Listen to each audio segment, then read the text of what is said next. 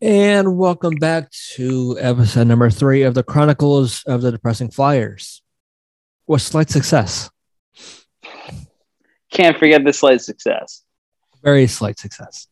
Very. Because I couldn't tell you the last time they won 2 back-to-back games in regulation. A month, 2 months, 6 months ago? Who knows? This season?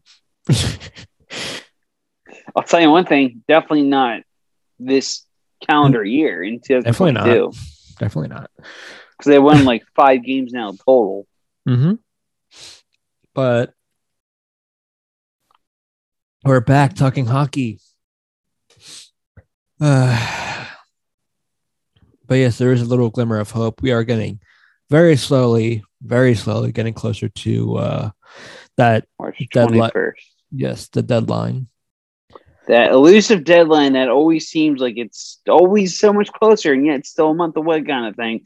We are officially just under 2 weeks away now. To be exact, 12 days. Mm-hmm. Deadline is March 21st on a Monday, 3 p.m. Couple reminders. One, we still got 2 weeks, so there a lot can happen between then and now. I still personally think a majority of the trades you'll see will happen the day before, if not realistically, the day of, because this is another cap-stricken year. Yeah. And that's also how it happens. So that's one thing to keep in mind, too. Even though the deadline's at 3 p.m., if teams get those submitted offers in before 3 p.m., trades can still trickle in past 3. That's happened several times before in the past. That happened with the Wayne Simmons deal a couple of years ago. And that's also one of the things. We may have been on recording when one of those trades happened. And that was the very same trade. And also, at some point, we are talking about, Flyers, of course, talking about the league standings, trade rumors, trade bait. I have a fun little theory with our beloved fun little Flyers theory by Mike Whitmer himself. Mm-hmm. We have probably a few rants here and there, some stupid takes. Like every other one of our podcasts. Yeah, pretty much. And there's also one other thing I wanted to actually ask you. And before, I'm going to let you continue in just a moment. I want to write it down so I don't forget it. Smart. All right. We're good.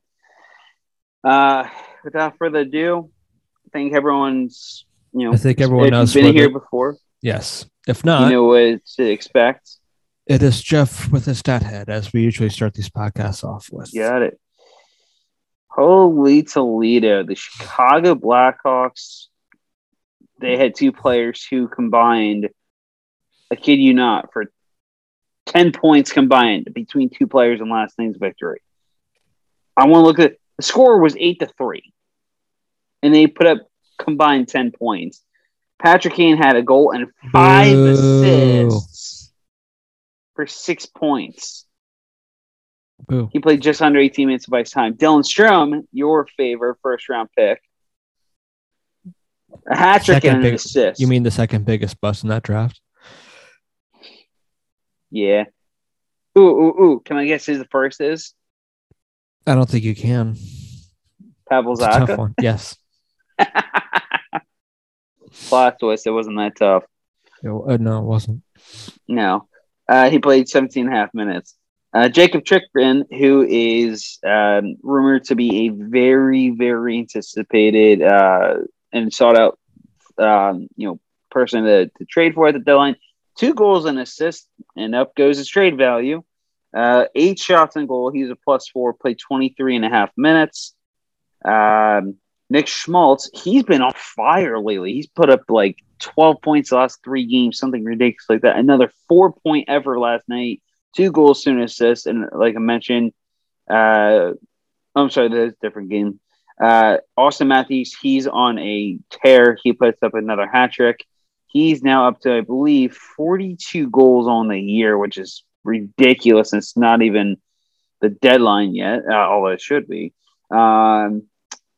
Alex DeBrincat, also part of that Chicago game, a goal and 3 assists. Mark Scheifele, goal, 3 and assists. And Nick Ritchie, 2 goals and assists for Arizona. Carter Hart, our boy, 47 saves on 48 shot attempts, a .979 save percentage in the Flyers 2-1 victory over the Vegas Golden Knights. Anton Forsberg and UC Saros both putting up a .957 save percentage, 22 saves on 23 shots each in their respective wins for their teams. Here are your assist leaders on the season. Jonathan Huberdeau, 60 assists on the year. Johnny Hockey, feature flyer coming up. He's 51, followed by Nazem Kadri and Connor McDavid with 50, and Adam Fox with 48. Your shutout leaders of the season. Jacob Markstrom in Calgary with 8, followed by Ilya Sorkin for the Isles and with 5.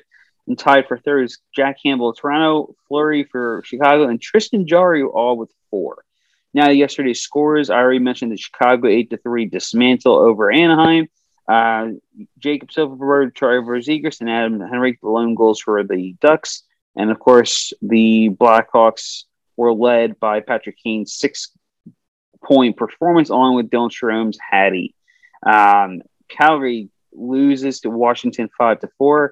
Elias Lindholm getting 2 goals on the year. The bigger story is Alex Ovechkin. He's got 2 goals, including his 36th goal of the season. But more importantly, that empty net goal was a little bit of history. He tied Jaromir Jagr for 3rd all-time in goals. And he needs 1 more now to pass him. I got to see how many goals he has now officially. But so there's the mark to beat is tonight. He can beat that record tonight, passing Jagr for 3rd all time if he scores 1 more goal.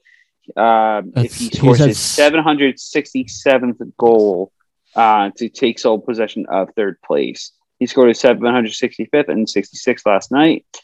He now only trails Gordie Howe and, of course, Wayne Gretzky as 2nd and 1st, respectively. Gordie Howe has 801 career goals, and Gretzky 894 goals. So, with that being said, obviously he's going to pass Jagr before the season. How close do you think he'll get to breaking? Because there's absolutely no way possible to break Gordie Howe's goal record by the end of this year. How close do you think he will be? That way he can break it next year, though.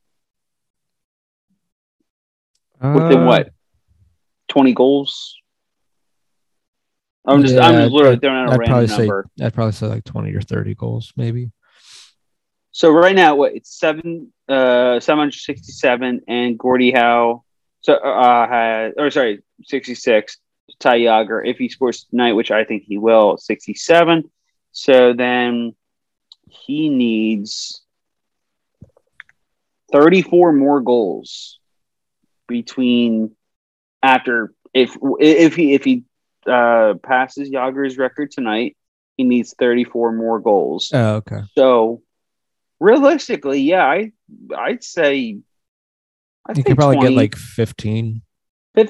20 to 15, somewhere in that range. Yeah, I think that's actually a lot more realistic than I think either of us originally thought it would have been. So there you go. Also, not to be that guy, 50-year-old Jagr is still killing it and playing in Europe. Oh, yeah. So no doubt about that. Other scores around the league. You had quite a bit of them.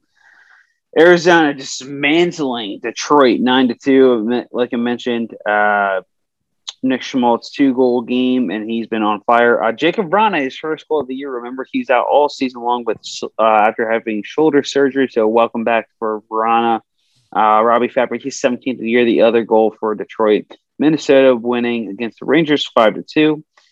The Devils topping Colorado 5-3. You had Nashville beating Dallas 2-1. Klingberg was the lone Dallas goal. Philadelphia, of course, topping Vegas. Justin Braun and Oscar Lindblom getting the 2 goals there. Kenny Dadonov with his 11th of the year for Vegas. Florida 4-3 against Pittsburgh. Florida is now 39-13-5. So pretty good stuff there. Brandon Russ did score a goal in his 400th career NHL game. Ottawa topping St. Louis 4-1. David Braun, his 13th of the year, the lone goal for the Blues. Toronto beating Seattle, who drops to 17-37-5. Huge outburst there. Actually, Toronto got goals from their big four, all four pieces: Matthews, Nylander, Marner, and Tavares. And of course, last but not least, Winnipeg beating Tampa Bay 7-4. Winnipeg, they're only 25, 22, and 10. They're having a very brutal season. And now, Mike, onto the standings. Let's cover that. So let me go over the East because I think some things have changed, but I'm going to go on a little limb here, and I'll say it after I give out these standings. But first in the Metro, Carolina is still leading the division. They're probably going to take the division. Let's be honest here. With 83 points, 39, 12, and 5, followed by the New York Rangers, still tied points-wise with the Pittsburgh Penguins with 77 points. But for the Rangers, they're 36, 16, and 5. Penguins, 34, 15, and 9. And it's got to be noted, the Rangers have played one less game. Yes, one less game. And in the Atlantic, as Jeff mentioned, the hot, but seem to be all season Florida Panthers, who have won their last 4 games. They're on a 4-game winning streak with 83 points, leading the Atlantic 39, 13, and 5, followed by Tampa with 80 points, 37, 13, and 6. And Toronto third with 78 points, 37, 16, and 4. If we're looking wildcard wise, it goes right now Boston with 73 points, 34, 18, and 5. And then your second wildcard spot with Washington, 31, 18, and 9 with 71 points. And I think that's where you're going to see the playoffs because the guys behind them are falling too far behind. That's going to be the playoffs. That's going to be that's 100% playoffs. I don't care how hot Columbus gets and goes on a massive run. That's going to play the playoffs. I'm sure you'll see the order change maybe between 1 or 2 teams. Yeah, 2 or 3 teams, whatever. The order's going to change a bit. I think it's more so going to change towards the bottom. Wild card in the Metro, but I don't think it'll change who takes the Atlantic is staying the same. Yeah, Atlantic's staying the same, and I think Carolina's staying the same. Everything else, I think, could flip. Yeah. What I'm very surprised by is the fact that Florida is able to maintain this incredible run. They've now never won lost 4 in a row. They've never lost in overtime at home. They're 7-3 last time. They're almost undefeated at home. They're 25-6. Even on the road, they're 14-7 and 5. Which is hard really bad. In terms of home ice advantage. I'm assuming they're still not getting a lot of fans just because it's Florida. I would say I don't watch that many Florida games, but I assume it's still the very few fans that you see there because it's literally you're playing in Florida. But that's really impressive when you're able to do that. Hopefully that means you're going to start seeing more fans in Florida games. I would hope so because they're putting together a hell of a hockey team. Sam Reinhart, by the way, he just put up another goal last night. That was his 19th or so of the year. He's having a great season in his first year with the Panthers, and they could end up very with likely Claude going to make the playoffs. Of course, this will be his first ever playoff appearance. So, hey, I'm curious to see what he can bring to the table during the Stanley Cup playoffs. And they could be a tough out too, because a lot of guys they brought in. The off season before was to give some grit and stuff like it, just so they don't get hit around too much during playoff seasons. I truly think that if Aaron Ekblad was healthy last year, going to the round 1 against the Tampa Bay Lightning, Florida could have won in 7. I had 2 brackets. One, of course, I picked Tampa. The other, Florida. Yeah. And we'll do that again this year, of course. Either bracket, Spoilers. I had that minimum going to 6 for that series because I knew it was going. There's no sweep. There's no 5-game series. It was a 6-game minimum for me for my prediction.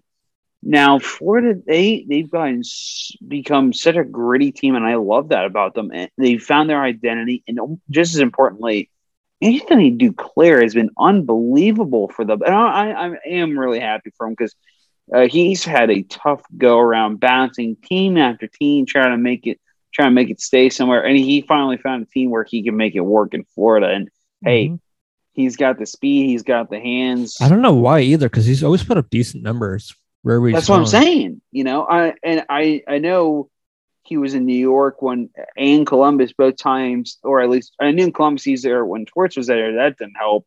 And I think when he was in New York, Torts was also there at the time still too. And I know they still didn't go see eye He's to got eye. 3 seasons of 20 or more goals. That's pretty good for this season. He's already got 23, guy, which is 23 right now at 49 games played. He's already tied his career most in goals with 23. There you go. And the rate he's going, I expect him to. And he's already tied his career high in points right now with 44 points. Honestly, I could see him getting closer to 60 by the time the season ends, and especially if Florida's active at the deadline. And they get Claude Giroux. Which is a real possibility, I don't especially think nowadays. Not that he couldn't, but if he's on their second line, say he's with Duclair or who else? Who else do I want to throw in there?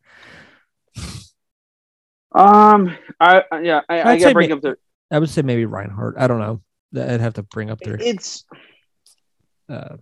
lines or whatever. But either way, it'd be really interesting to see how they go about their lines. Maybe he'll be with Noel Chari, and they get a second almost line that you can try to shut down people with.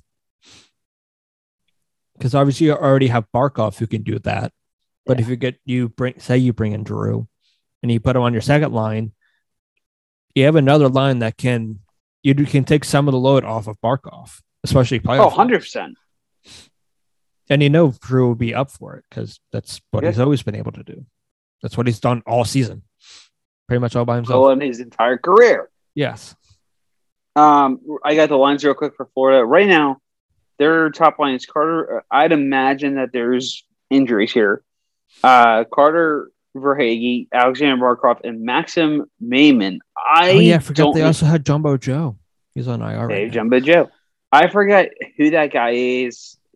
But here's the second line. Huberdeau, Sam Bennett, and Duclair. That's a strong line right there. Their line, Mason Marchment, E2 Lustarin, and Sam Reinhart. Reinhart's somehow on the third line.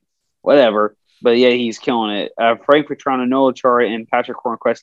That to me is a very strong fourth line. That is a really strong fourth line. You got grit and depth alone in Hornquist and Chara, and then Petrano brings a little bit of its scoring touch and mentality to him. So, like you mentioned, I'd imagine that there's some injuries there. They have Anton Lundell. He's day-to-day. That's a huge loss there.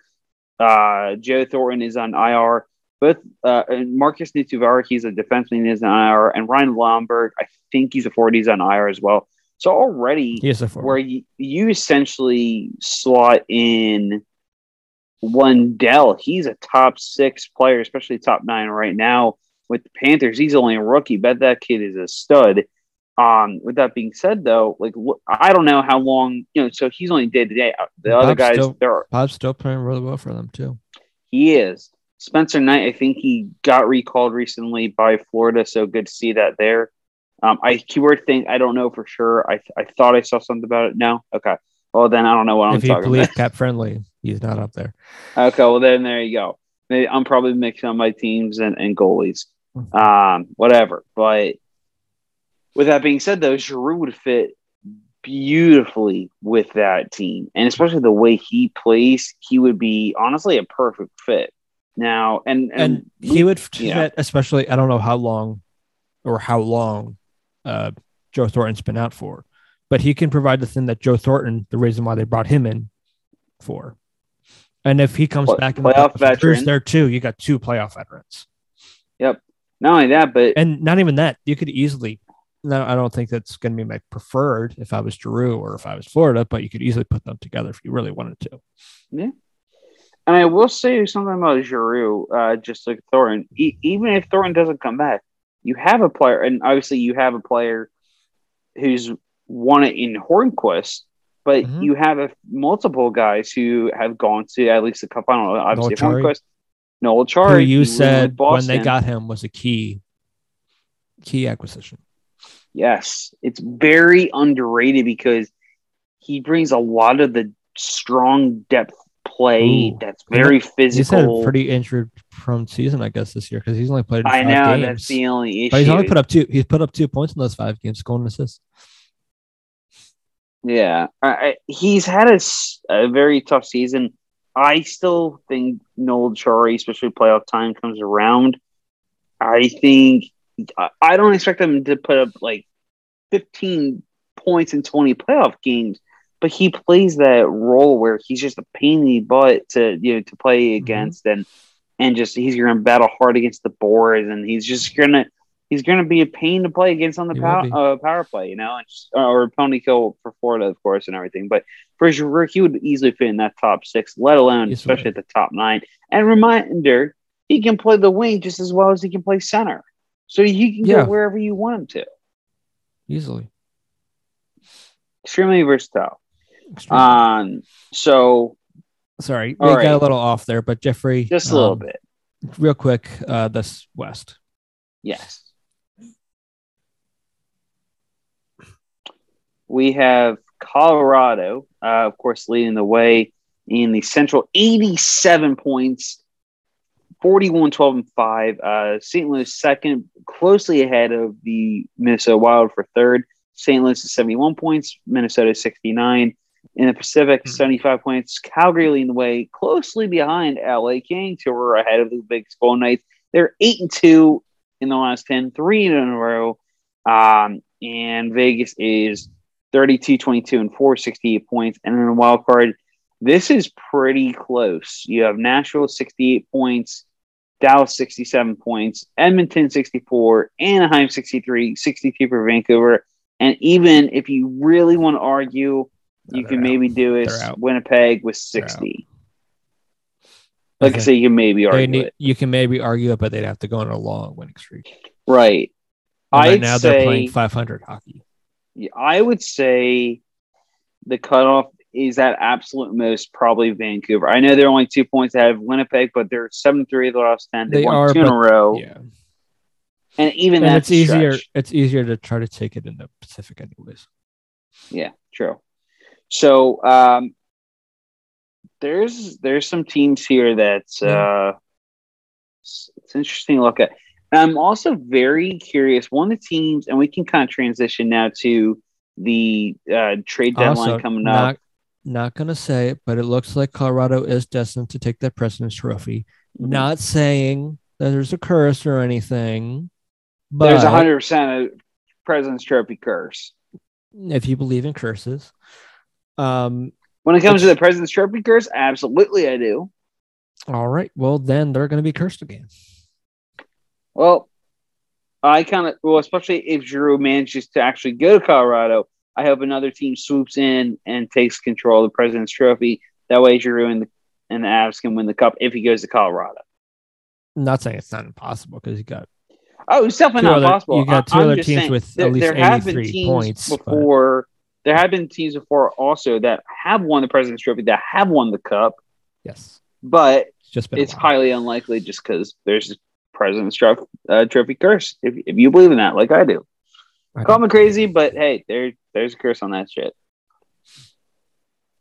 Anyways, what were you saying with your transition? Yes. Mr. Transition says time to transition to the trade deadline, which is 2 weeks away, technically way less than that, actually. But one of the teams I want to touch on real quick is Anaheim Ducks. I've been reading up, quack. For whatever reason, sorry, it's so hard not to laugh. Quack. Not quake, it's quack. But so with that being said, though, for Anaheim, I've been reading up. It sounds like they're in like a fire sale right now. Like they're taking calls on Maxime Comtois, who's number 60 on TSN's trade beat list, former second round pick, today. which is updated today. Thank you for that. For Comtois, he was. I don't know what's going on with him there in Anaheim, but he was one of the younger prospects there with the Ducks. That for me personally, I'm very excited to see what he can do. I think he has a lot left in his game. He's still 22, 23 at most, 23, but yeah, 23, and he's got a lot way left in the tank, So I don't know why. And it seems like he must maybe have he's just changed the scenery. I don't know. I don't know. It also seems like maybe he's had battling some injuries this season. He's only played 33 games. Or I mean, he may has be been a coming healthy up and down. scratch for quite a bit too, so that doesn't help. But Yeah, Anaheim, they have Josh Manson number 5 on the TSN straight bait list, Rickard Rakell number 6, Hampus Lindholm, their best defenseman at number 14. If you're looking at daily faceoffs, they have him at I think like 1 or 2 or right. They have him top 5 at Lindholm, I think. Yeah. They have within top 5, I'll tell you that. Yeah, exactly. But I'll just say, in terms of defensemen, if you're a team looking for a defenseman, there's a good amount of names out there, especially if you're looking just for a rental. I would go Josh Manson or Lindholm. I'd go Chirot if you want that. Klingberg, if you just want him to try to be right now just as a rental and you don't want to deal with when he gets that extension, probably good Klingberg. That. Yeah. Or if you want to go Jakob Chychrun, who's number 1 on TSN's trade bait board. My problem with Chychrun and the Arizona Coyotes, they're expecting a king's ransom for him. He's a very good young defenseman. Don't get me wrong. And he has term on his contract. To be exact, he has 3 years left at a very, very friendly $4.6 million cap hit. Or if you want a first-round pick, you could try to get Toronto's. Probably that's available. Toronto is 100% going to deal their first-round pick. Because they always do. Yeah.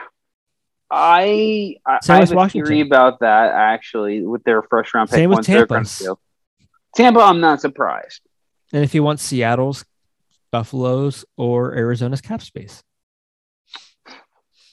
Anytime I see that always cracks me up. Yeah, but those are all, not that I don't think teams would go doing that, but that's more of an off-season thing, I think. 100%. Anything else. Look. Jeff's favorite player and Luke Schenn's on here, too. No, I don't want to do another 1-for-1 JVR for Luke Schenn trade.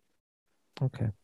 Also, Jeff Petrie, too, if you want another defense. Yeah, there's so many people on there. But anyway, for Anaheim, real quick here, and that's what surprises me is I get it that they're right there with they're right Dallas. There. They're only 4 points behind. Sure, they've lost only 1 in a row, but they're 4-6 last 10. I would be conservative buyers here if I were them, because it's like you never know. I honestly wouldn't try to make it too much of a difference unless you're still trying to just shed some salary or something like that and try to. Well, I mean, they certainly could, because if you look at the trade bait list, it mentions the guys that they're open to trading. Manson, 4.1 mil cap space there, 3.8 mil for Rickard Rakell. That's already but they're definitely not. It doesn't seem like they're completely saying, "Oh, people are for sale," because you would think if that's the case, they would say Getzlaf's for sale because let's see him try to go for it one more time. This is true, but teams need like a Ryan Getzlaf for their playoff team. Yeah, and I'll say this though, compared to how they were a couple years ago, they've definitely gotten younger. Not saying they're young in any sense. They still have like Henrique and Silverberg, who are probably their oldest players. Their core. They're in their 30s. Yeah, Henrique's 32, Silverberg's 31. Even Rickard Rakell, Jesus, is in his late 20s. Obviously got Comtois, but if you trade him, that's one of your young guys you just got not that long ago. He was drafted within the last 6 years. Mm-hmm. I really think, though, for Anaheim, I'm very curious on what they're going to do, because the moment they make their first trade here, that's going to tell you everything you need to know about what they're thinking about moving forward. If they go ahead and trade Hampus Lindholm, they're blowing the team up, which is ridiculous because they're so close. They're so good. And if you're going to try to make the playoffs, you would want those guys. Yeah, you want Cam Fowler. Not that they wouldn't trade Cam Fowler, but you want those guys. And right now, Josh Manson is on the IR, just for people wondering. Yeah. Yeah, keep in mind too. I would keep those guys because I assume, and I could be wrong, but I've always thought Anaheim's had a pretty above average blue line. Yeah. And those three guys play a key part of it. Even Kevin Shattenkirk on the back end of it, he still plays a key part. Big time. Yeah, he's got 27 points this year for Kevin Shattenkirk. Not that he's good for Shaddy. That's either. awesome. Yeah. Good for Shaddy for having a second coming. Yeah, seriously, because I think he really found his game in Tampa. And after literally just winning the cup, it's like, all right, I just want to go where I can get some good minutes, get a little good extra money, rightfully so. And what if do you know? you're He's having a decent year. Do you really want? Not that he's playing about average. It's not like I say, he's having a decent year. I'm sorry. I was going to actually say John Gibson, but I was looking at his numbers. He's played average. But if you want to waste another year of a good goaltender, do you really want to go this route? It's very interesting. That's what's so bizarre to me, though, is I don't understand what they're doing. They also have over 11 million in cap space, so definitely can't be cap space wise. And right, that's what I'm saying. If you're trying to, I can 100% get it. If you're trying to get draft picks, because this year you don't have your third, seventh, and next year are the years to have draft picks. They only have supposed to be picks this year. They're supposed to be pretty loaded draft years this year, especially the first round talents. Mm-hmm. It's going to be good. With that being said, though, like you said, if they're trying to get draft picks, then that's fine. But then the only other thing those guys will give you draft picks too, especially Josh Manson and Hampus Lindholm. Lindholm could get you 2 first round picks, let alone just 1. That's my opinion. I'm that confident in Hampus Lindholm's game that he could easily get you 2 first round picks. Easily. Josh Manson, they were reported it's going to cost at least 1 first round pick. People were saying also this is his second time, because wasn't he last year being rumored to be dealt? But last year it made more sense because they weren't nearly as close as they were where they are right now. Exactly. So again, even though it comes back to the question is, why now, and what is Anaheim up to? Because I think they're up to something a lot bigger than people realize. It's either like they're looking at the team as a whole and saying, all right, here's what we got going on right now. And they obviously depends on how they play, but the moment they make that first domino tip over, it's going to either just stay put or it's going to knock everything over. And they're essentially going to start trying to even rebuild again even more, and they're already big rebuild. Unless they just want to keep trying to get young players, which is true. So that's fine. You can do that. You can, or maybe you're just trying to leverage these guys to get maybe not so young guys, but young NHL ready guys.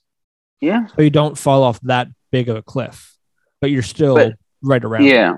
Now I will say, I think Anaheim could also be a team to acquire large contracts to help other teams make deals. Again, they have almost 11.4 million cap space in this time right now. That's pretty ridiculous. It is. So I wouldn't be surprised if they acquire a big contract and get a good pick out of it, like a second or a third round pick, and do something else, so I wouldn't be surprised if something like that happens. I wouldn't really either. All right, what are some other names real quick also, here? One last name. Mark Giordano too. Just if there's for Gio here, if you're a team that is kind of young in your blue line, but you're just on that cusp of making the playoffs or when they make a deep run, he needs that like veteran voice. Obviously, Mark Giordano is. I think Gio could go back to Calgary. It's a good fit. They need help on the defensive side, and if Seattle's okay with eating some of the contract, I think they would. I would imagine, yeah. But that's also why I have such a problem with Seattle taking him in the first place. Captain. I feel like it's such a waste. Like, I get it. It would be cool to have a captain and a go-to voice for the first ever. And there's no one better to be able to do that than Mark Giordano. Exactly. But at the same time, it's like, it's just a waste, though. If you know you're getting, especially if you know you're having this bad of a season, it's like, well, why'd you make him captain in the first place? Right. It's like you could have just done everyone a favor and just not have him captain, have him as an alternate, and he still provides that leadership voice. Just because of one letter, it's not going to change who he is or how he plays. He knows his role and everything, and so it's like, I don't. That's why I wasn't really happy when they picked him as captain. It's like, it's not that I have an issue with it. It's just like, of course he was the most deserving of all the players there, but it's like, it's way too early to decide anyone for a captain for Seattle. And now they're realistically going to get rid of him. Yeah. Also, it's Seattle. So everyone's been puzzled with every move they've made. So true. Accurate. One move I would be surprised if they do make is getting rid of Cal Jorgenkrok, who they got from the Nashville Predators. He was rumored to possibly go to someone like Washington. He only carries a $2 million cap hit. He's a guy to watch out for. Yeah, he's having a pretty rough season. 12 goals and 16 points. 26 points. I'm sorry, 26, not 16. Thank you.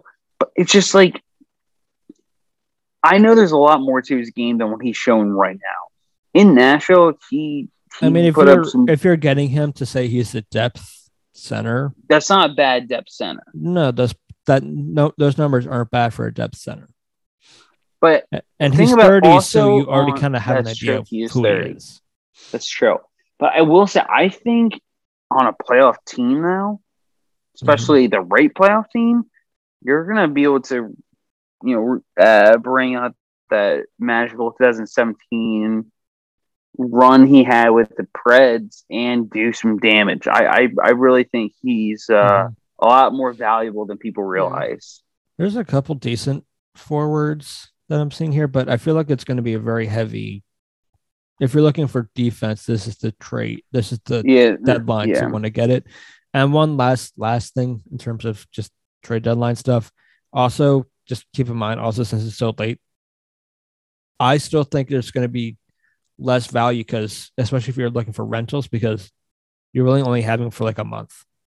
Yeah, maybe 6 weeks if you extend the season a little longer, just because of COVID and all that. Yeah. So that's just something to keep in mind, though, in the back of your mind. Just if you see some trades don't seem as flashy as you may have thought, I think that's going to be why, because it's significantly less games than they would have played in a regular season where the deadline wasn't moved. Also, actually, sorry, we're about to get really annoyed here, but still kind of sticking towards the trade deadline, but moving towards Flyers stuff. So apparently the other day, Elliot Friedman said someone called him to talk about the Avs and Flames games or whatever. And the person was wondered if Drew could play at that place, or the place that I guess the Avalanche play at for 4 rounds in a playoffs. And if that, and they wonder if Colorado has any concerns about that. First off, just to be a dick, and I like pointing this factor out, Colorado hasn't made it past the second round in the past couple of years, so maybe try to make him past 2 rounds first. How about that? But also, if your fear is the fact that a veteran guy, any veteran player that you want to bring in to try to get veteran minutes or just to be that veteran person who has experience, why are you making the move in the first place? Every veteran's going to be a little slower because they've been around the league for a while.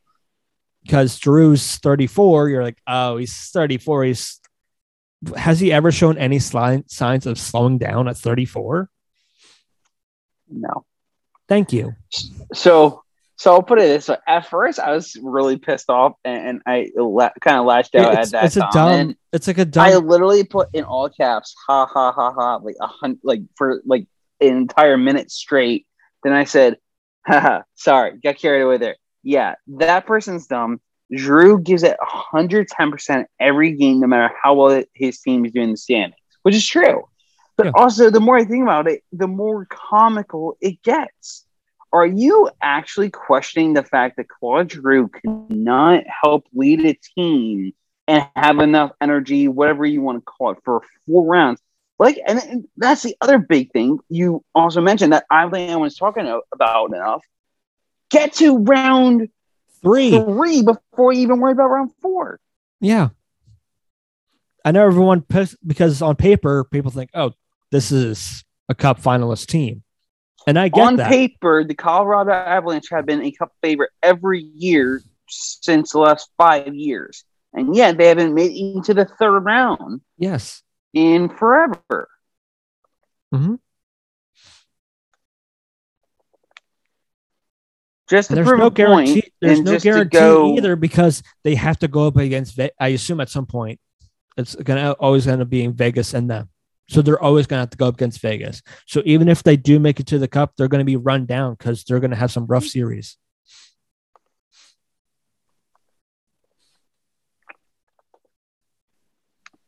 I got to find out real quick because I can't remember who they lost to. So I'll put it this way. Which one?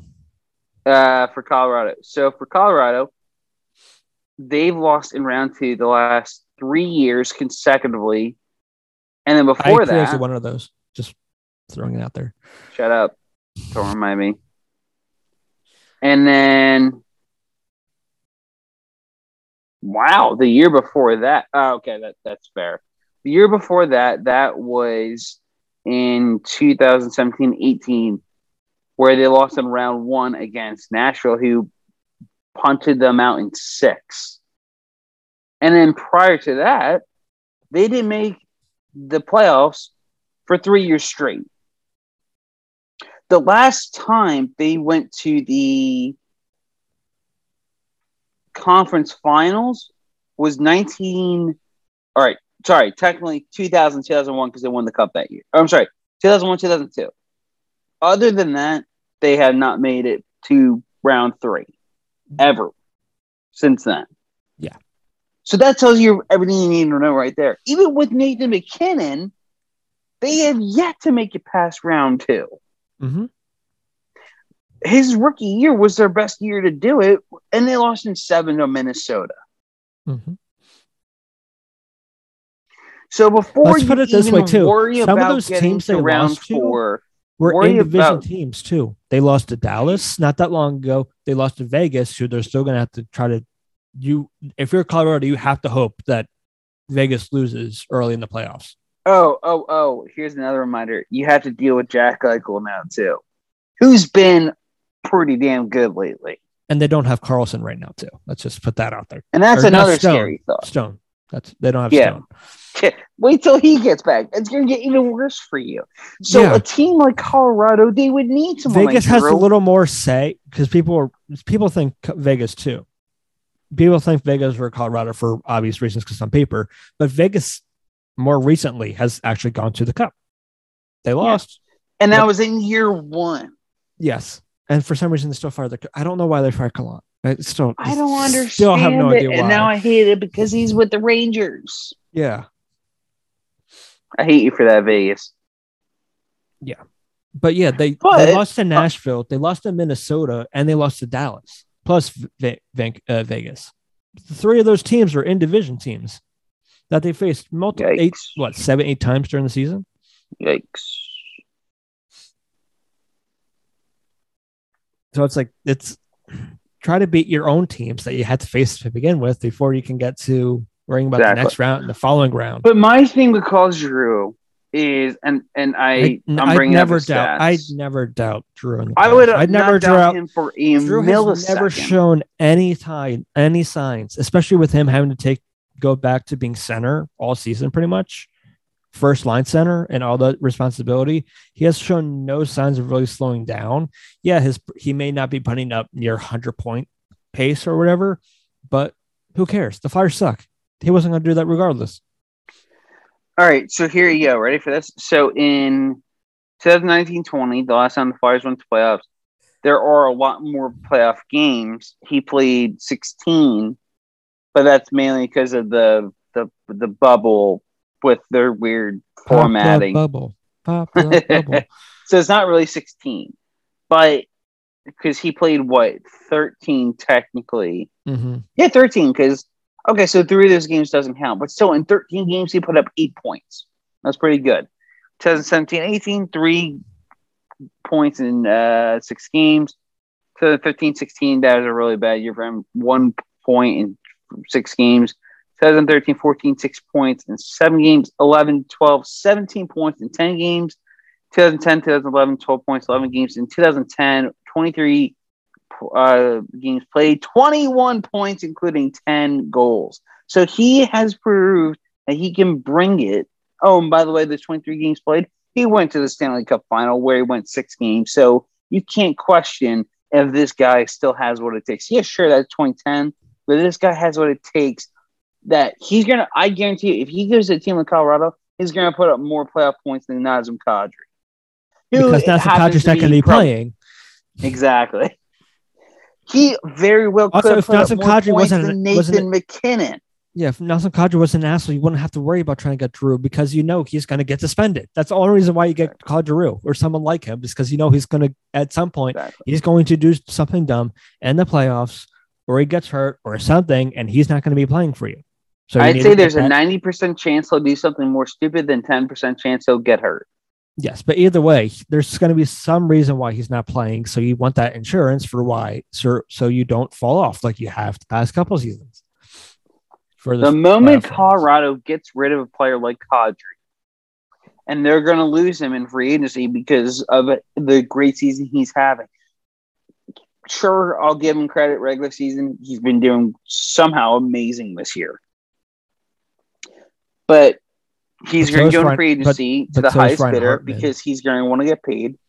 The only thing I will say, if by some miracle Chuck Fletcher's still here, I will find a way to meet him every single day if I have to, and say, do not sign Nazem Kadri. People have been saying he's the kind of guy the Flyers want. He's the kind of guy that fits their culture. The Flyers don't even have a culture in there. They don't even have an identity. So let alone, why would you even worry about a massive screw up on the ice like Nazem Kadri? They need to stay the hell away from a player like him because he's a extreme liability on the ice. Yeah. So don't worry about it. So maybe worry about Kadri and him being through 4 rounds. Then you worry about Claude Giroux and whether he can do it. How about that? Yeah. But no, so to whoever that person is that called Elliot, but like, I hope you Elliot really have to be dumb enough to give him the fact that you have his phone number and call him and say that bit of information. Really, how can you know hockey and know a guy personally like Elliot Friedman and yet say something as stupid as that is saying, I don't know if Giroux has what it takes to go all 4 rounds. I hope his response was, what? Why are you calling me saying this? I hope there's no response where the guy goes, hi, Elliot, are you still there? He goes, oh, yeah, I'm here. Just, you know what my response would be is that famous Bill Madison quote, what you just said is so beyond stupid. Everyone in this room is now dumber because of it. Mm-hmm. That's essentially my response. Yeah. That's what my response would be. Mm-hmm. Or it would be, what the are you even talking about? Because it's that idiotic. Yes. Very dumb. All right. Let's get to theory time. So, backstory on this. So, remember the scene in Infinity War? I'm not going to lie. I fully thought you were going to quote Moneyball here, but go on. No. It's a good thought. It's a good thought. I know you too, Will Whitmer. Yes, but no. We are at that point where we're at the bottom. But remember that scene after he snaps his fingers and he's with Gamora as a child, and he pretty much says like how he did what he was set out to do, and essentially. And she asks what it cost. What did it cost? And he said everything. Yep. And you know how Philadelphia fans had said that it's the Eagles winning the Super Bowl? Literally, I cannot tell you. I don't think that's it. Hold on. So that meme, in case of people who are in the Philadelphia area, or in the Philadelphia sports market who happen to find this podcast or still listen to this podcast, have used that meme or of that scene to say since then. And I actually, sorry, Jeffrey, give me a second. Oh no, I'm just raising. I know you're one of those people. You're one of the people that said that. Countless of times. I could actually make the case that what if it wasn't the Eagles winning the Super Bowl, but what if it was the Flyers coming back 3-0 in the series against Boston that costed everything? And I can make the case for all four teams, but for today's sake, I'm just going to stick with the Flyers. Because just think about it for a second. What after? Because I kind of forget what happens after that series. I remember they kicked the shit out of Montreal. That's what happened. I remember that one, but I don't remember what happens in Game 6. I believe a guy who covered up sexual assault allegations that same playoffs. Oh, and beating up season. a taxi driver. Don't forget that one. Yeah, that one too. He was skating, and then the feed just cut out. It was weird. But somehow I think just like we just skipped time. We Doctor Strange used the time stone to advance time to free agency. That's what happened. Yeah, I think that's what happened. Or sorry, the NHL draft. That's what happened. But I think it should come back because they covered up sexual assault allegations. That should be ours. It should be revoked for them because very true. They care more about that than the player safety. Oh, clearly, yeah. That should be rewarded to us, but that's a conversation for another day. But think about what happened shortly after that. 2011. Even though he was not the same Chris Pronger, and he was already dealing with injuries, it was November of 2011, the last time I think the Flyers had a true shutdown defenseman, and that was Chris Pronger. Yeah. And whether he was probably going to retire maybe at the end of that year or maybe 2 years later, only because the way he was playing, he wasn't his normal self, but because of that, he had to retire early, essentially. Yes. And not the way he wanted to go out. But unfortunately, that happened to him. And really, the Flyers have had some good defensemen. Team that was still around after then. Obviously, Provorov and Andre Mazzaros wasn't bad. But they weren't. And Provorov's shown some success, but he hasn't been consistent. They haven't really had a true shutdown defenseman since him. And the Flyers made it to the playoffs that year in 2011. Made it past the first round. Barely. Took them 7 but games to get past they did it. Surprisingly tough Buffalo team. And then that team that you beat and came back 3-0, got their revenge. Not only did they get the revenge, they won the whole damn thing. Let alone swept the Flyers. Yes. Then the following year, in a really fun series, but took a lot of energy out of the Flyers, they beat the Penguins and then pretty much got destroyed by the Devils because the Flyers had what looked like they had very little energy left. Not only that, and but the Devils, at the same time, again, they also very underestimated the Devils. They did. And didn't the Devils go to the Cup Finals that year? They did. They lost in 6 to LA. Yeah, you almost had another team win a playoff series after you played them. And that was the last time really they had that much success in the playoffs because they've made it to the playoffs a couple times after that, but they want to get past the first round. And the reason why those teams had success wasn't really because you had okay goaltending. You overpaid for Brizgalov, and then he bought him out. You traded away Bob, who may have helped the Flyers somewhat in that time. And you had a very underrated Steve Mason. You did. And then he just kept bouncing through goalies. You finally found Carter Hart, who appears to be back in his own form in terms of what in the bubble season, Carter Hart, not last season, Carter Hart, where he was kind of had a down year. So he appears to be coming back.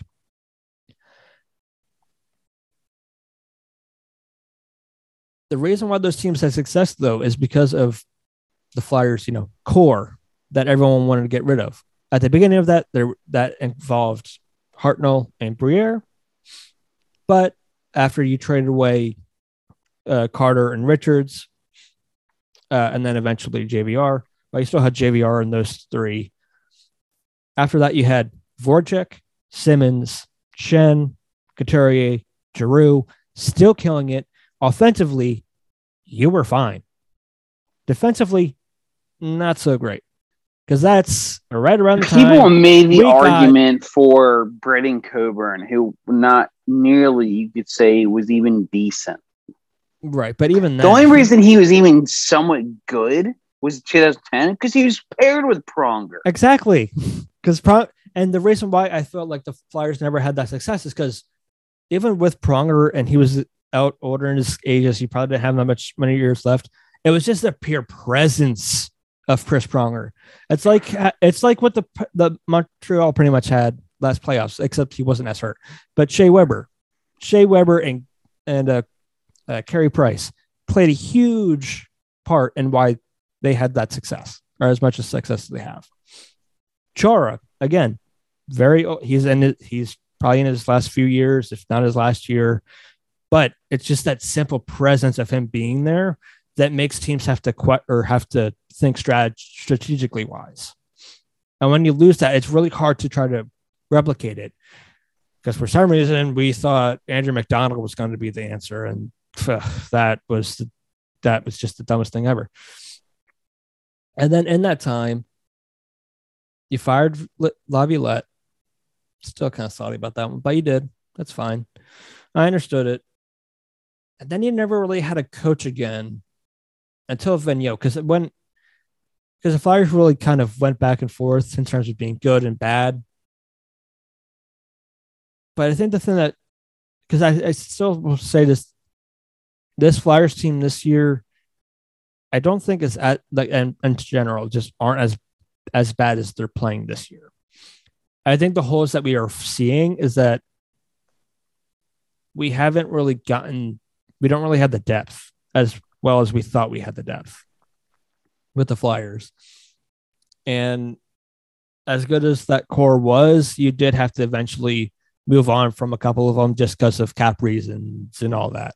So it was unfortunate you had to lose guys like Simmons or Shen or Voracek this past offseason. It was hard to, but you kind of had to move on to the next phase. And the good thing for the Flyers in terms of this year, at least, is that you got Cam Atkinson, who has been one of the few bright spots outside of Giroux. So I actually think when they brought Alain Vigneault in that season, and I could actually make the case that going back to Infinity War and Endgame, the one scenario that I actually think helped was the Eagles winning the Super Bowl. Because if you really think about it, shortly after that, the Flyers got rid of Dave Hextall. Unfortunately, you also fired Ron Hextall, but completely understandable. But the reason why you bring a guy like Alain Vigneault in, to me, is because you want that playoff success. You want that guy that can help you get to that next level. And I thought, and for the same reasons for the other Philadelphia sports team, I thought Joe Girardi was a great hire. I thought Doc Rivers was a great hire. Nick Sirianni is meh for me. But either way, I thought, great, veteran guys who can help you when you get to the playoffs. And I thought maybe the Flyers were getting to that point where, especially because you had guys like Konechny showing up and all that, okay, maybe we're starting to get somewhere to be that playoff team. So you just need that right person to lead us that the Flyers didn't really have, because Haxtell wasn't a great coach and Craig Berube didn't really fit what the Flyers had. And unfortunately, he didn't really last for a full season because the Flyers are still struggling.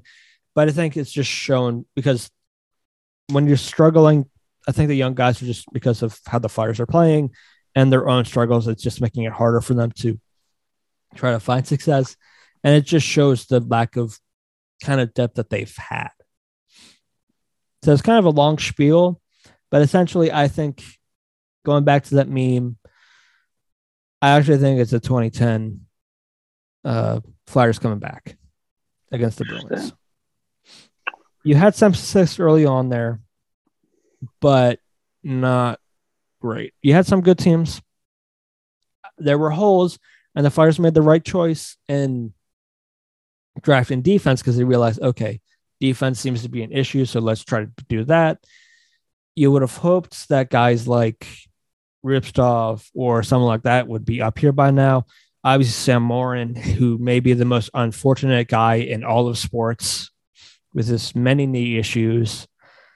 Like, you would hope that these guys would be there, but unfortunately, it just hasn't panned out that way. And I think the pandemic and all that just kind of threw a huge curveball into everything. So I think just with all that being said, I think that's a lot of kind of the reasons why you had to see the Flyers struggling this year. Yeah. So I can see, which is why this offseason, I can see why the Flyers want to try that are kind of quick, not really rebuild, but still want to try to go for it.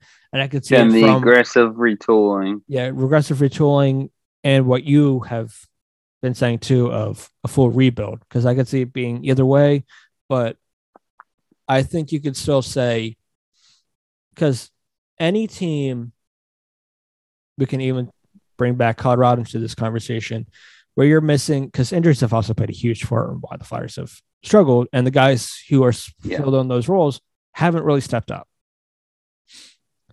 Because you've been without it, and we don't really know if Ryan Ellis, because not that he's really been shown that he's a shutdown defenseman, but we only had him for 5 games, really. 4. And even 5 games. But even for before then, and training camp, he was hurt. So we never had a fully healthy Ryan Ellis. So we really don't know about him. We don't know how well that D pair would have played if it would have showed resemblance of that Niskanen Provorov player that played really well together. That's the next best Flyers D pair that they had since Pronger. Really, you can make the argument because they were playing really well. So what I will say about that, it certainly is an interesting theory. I'm not gonna lie, that's something that I never really thought of before.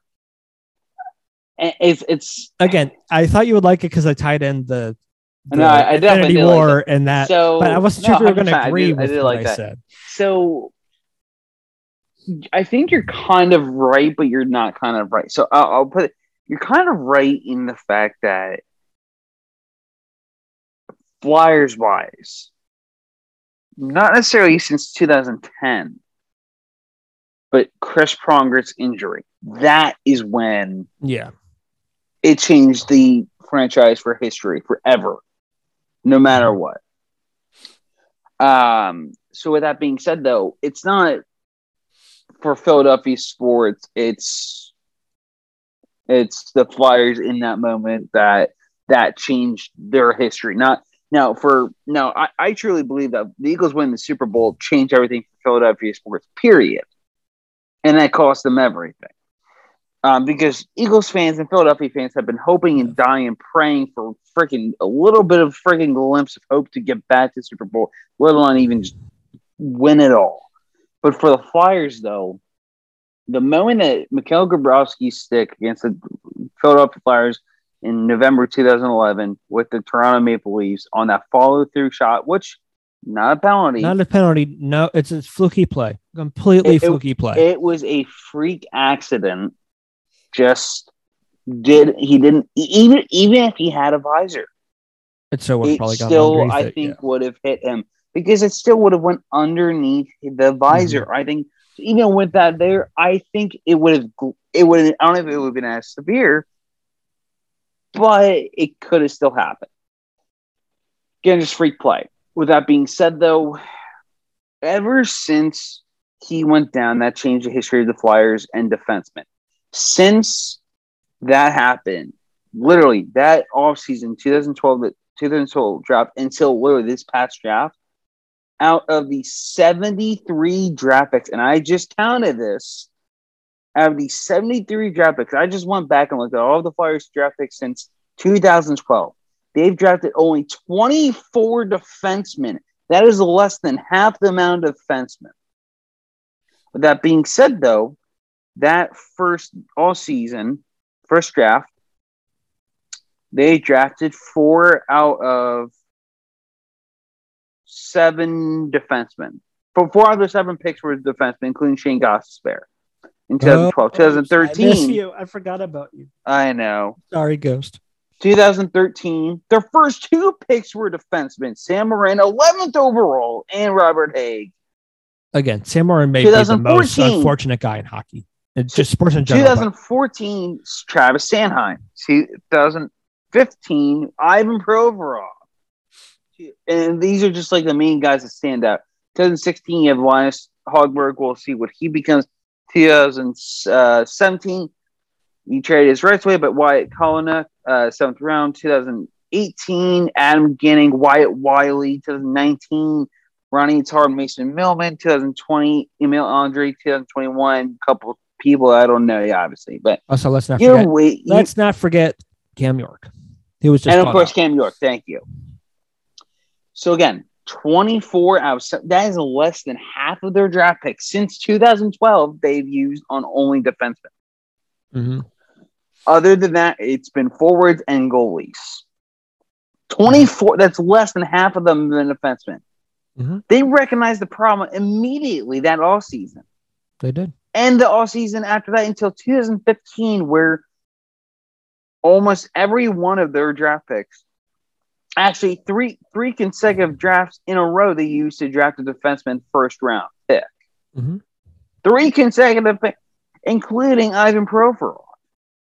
Yeah. And Travis Sanheim. And they're big. Sam Morin is a huge body. Obviously, again, what happened to him is just you can't predict anything. You can't look into the crystal ball, see what the kid's future is going to be like. No. It happens. You know, Yeah, it sucks. It's up to the draft night to get the guys you think are the best just based off what they've done previously.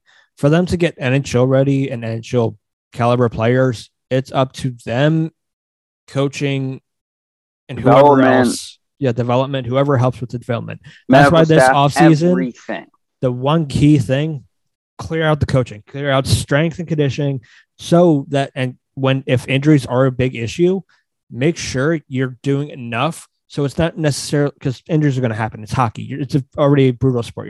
There's just the most brutal sport besides football and rugby. Yeah. Sorry, I had to. I know.